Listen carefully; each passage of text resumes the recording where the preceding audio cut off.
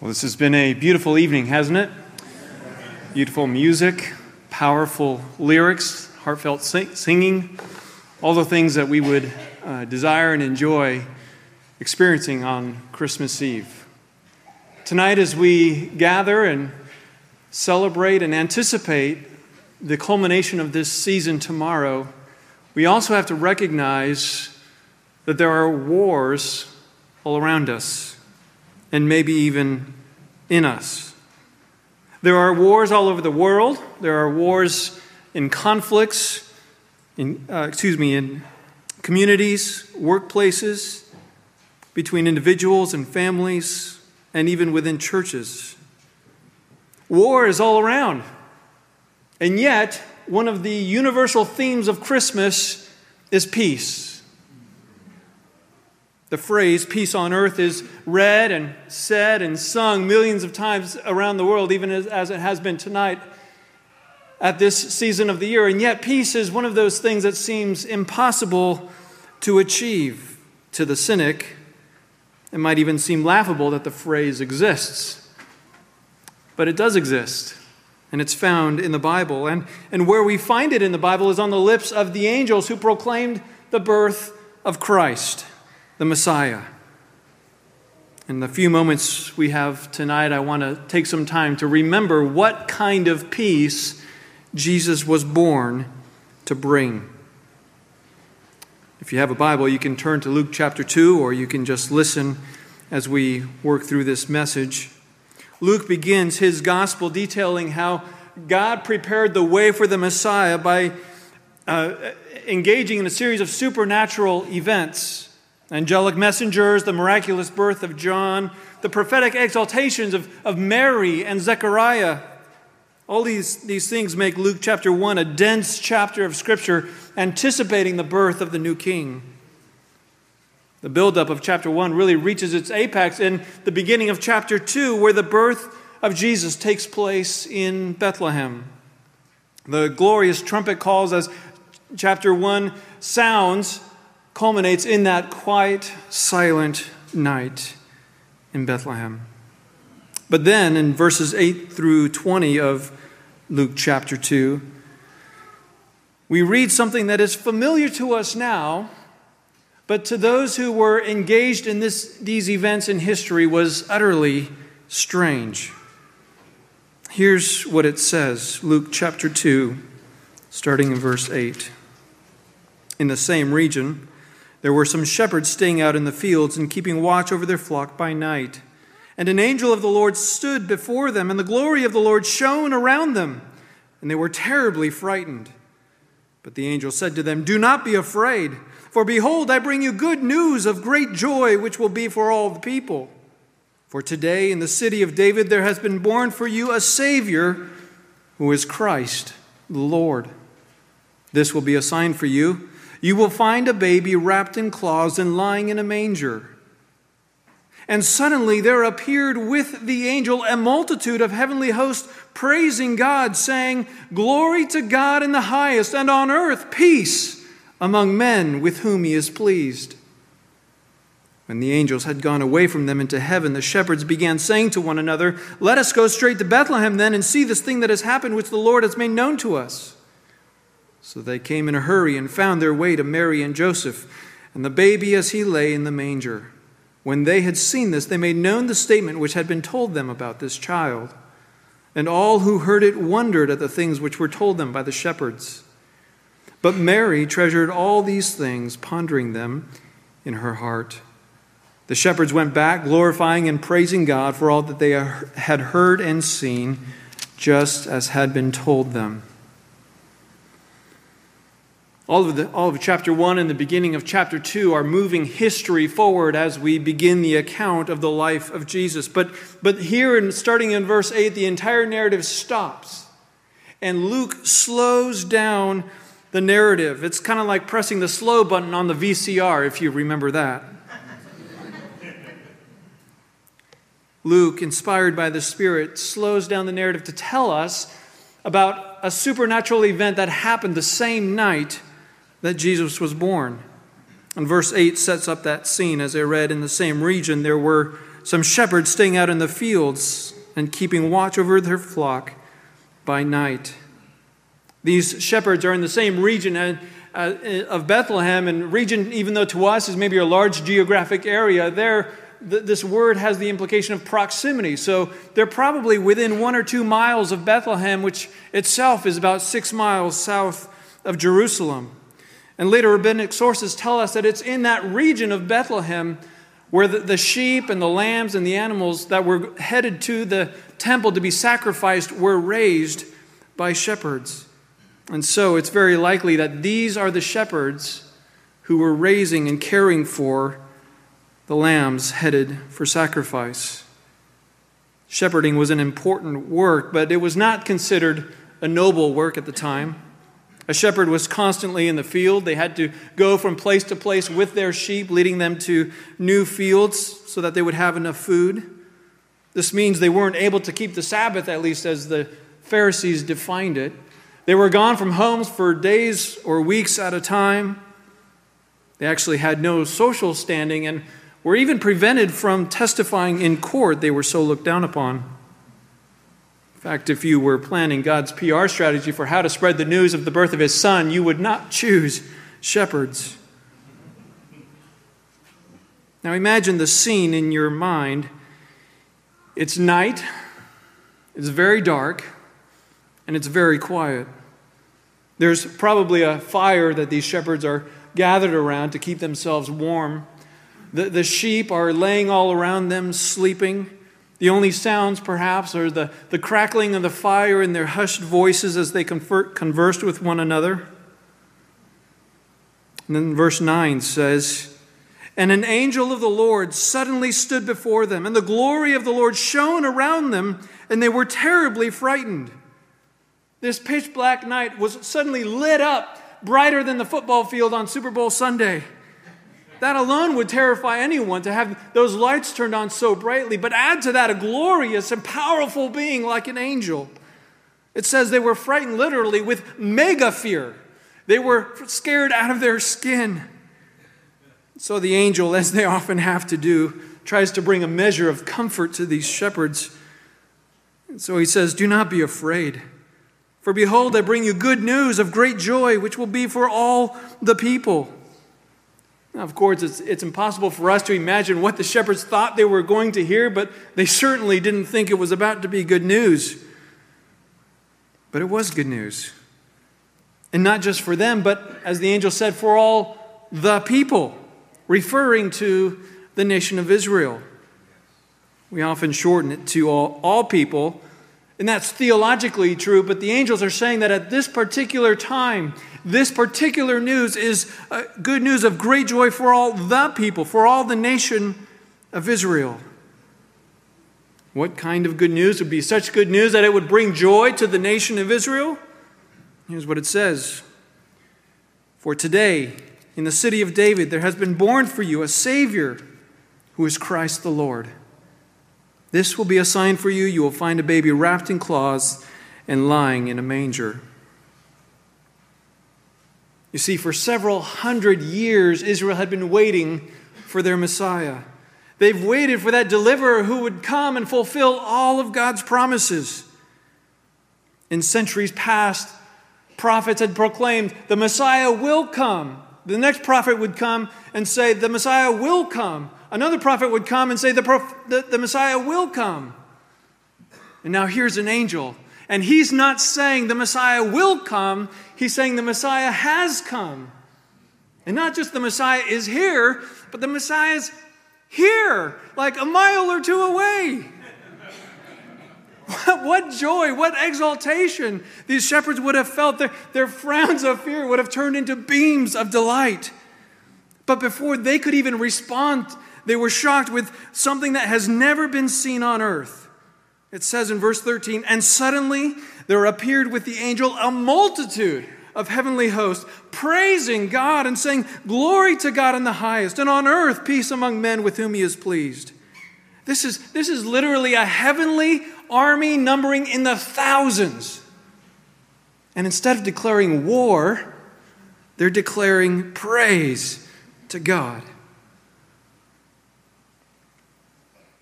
They praise God for his unfolding plan of redemption. And then their lyric turns its attention to earth, and they proclaim what this child will bring to those on earth. The angels could have highlighted all kinds of things. They could have said, on earth, peace, on earth, love, on earth, joy, on earth, redemption, on earth, freedom. There's all kinds of things they could have highlighted, but instead they said and decided to focus on earth, peace. The birth of God's Son results in peace. Peace for whom? Peace for everyone? Peace for the nations? Peace for families? Peace for governments? No, the angel said, and on earth peace among men with whom he is pleased. In other words, this peace only extends to a limited group. Only certain people receive this peace that the Messiah brings. And in fact, only God decides who to give his peace to. Think back to those sacrificial lambs scattered around the shepherds. Among other offerings, they were used for peace offerings and sin offerings. You see, in addition to all the wars we're aware of here on earth, there is one war that transcends all boundaries and governments and families and relationships. There is a war between God and the people he created. As creator and king, God has the sovereign right to impose his will on those whom he has created. But Adam and Eve thought that they would be the captain of their own soul, and ever since that day, every person born has been at war with God. Humanity is in a constant state of rebellion against God, the maker and sustainer of the universe. In fact, the one who gives them life. This is far worse than biting the hands that feed you. This is destroying or rebelling against the God that keeps you alive. And in spite of the fact that every human deserves death the instant that it sins, that he or she sins it the first time, God himself is patient and gracious. In the Old Testament, he allowed his people to sacrifice animals as a temporary substitute, as a reminder to them of their guilt and his grace. Day after day, month after month, year after year, lambs were sacrificed by the people in an attempt to appease the just wrath of God. Blood was required to pay for sin, and God in his mercy allowed for centuries that these lambs and other animals would take the place. But they didn't ultimately forgive sin. It was just a temporary substitute. God promised that one day one would come and would solve this sin problem and bring everlasting peace between God and man. We find that in Isaiah 53, really the whole chapter, but specifically in verse 5, it says, "But he was wounded for our transgression, he was crushed for our iniquities. Upon him was the chastisement that brought us peace, and with his stripes we are healed." Did you hear that? Upon him was the chastisement that brought us peace. Isaiah says one day there will be peace between God and man, but it will come at the cost of a suffering servant. There will be a final lamb that will take away our sin, and then we will have peace with God. At the beginning of Jesus' public ministry, John the Baptizer said of him, "Behold the Lamb of God who takes away the sin of the world." And after his work on earth was done, and Jesus had ascended into heaven, Paul wrote in the New Testament, "And because we have been justified by faith, we have peace with God through our Lord Jesus Christ." That's why we don't sacrifice. That's why we don't come to church each Sunday bringing an animal with us that we don't plan to take home. The angels foretold this when they said, "On earth, peace." This wasn't about our relationships or government or anything on earth at all. They meant men and women will now have peace with God. This is beyond good news. This is the greatest news of all. No wonder they said it would be a news of great joy for all the people. The endless flow of blood that had held back the just wrath of God would soon be stopped, and the greatest war in the universe would be over. And so it's with great excitement that once these angels were out of their sight, the shepherds didn't hesitate to respond to their message. They were compelled to respond to this marvelous news by going to see if what these angels had said is true. And so it says in verses 15 and 16, when the angels had gone away from them into heaven, the shepherds began saying to one another, "Let us go straight to Bethlehem then and see this thing that had happened, which the Lord had made known to us." So they came in a hurry and found their way to Mary and Joseph and the baby as he lay in the manger.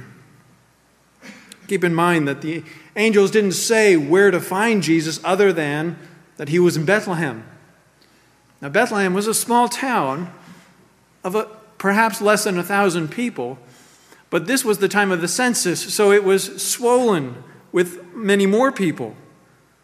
Did the shepherds go door to door? Is there a baby here? Is there a baby here? Or did they just run through the streets saying, "Where's the baby? Where's the baby?" We don't know. We don't know. But they made their diligent search in haste and finally found the baby. They found their Savior. After they all wrestled through the entrance of that place, they probably stood around the baby with hushed voices, shushing each other so as not to disturb the baby. No doubt Mary and Joseph were perplexed, but somehow comfortable with these unexpected guests. I imagine there would have been a period of silence as they were in awe of this child. First of all, in awe that what the angels said was true, not that they expected it otherwise, but just amazed. They had to be amazed that the Savior was born in such conditions. Perhaps they were surprised to see a young teenage girl as the baby's mother. But they couldn't keep quiet for long. Verse 17 says, "When they had seen this, they made known the statement which had been told them about this child."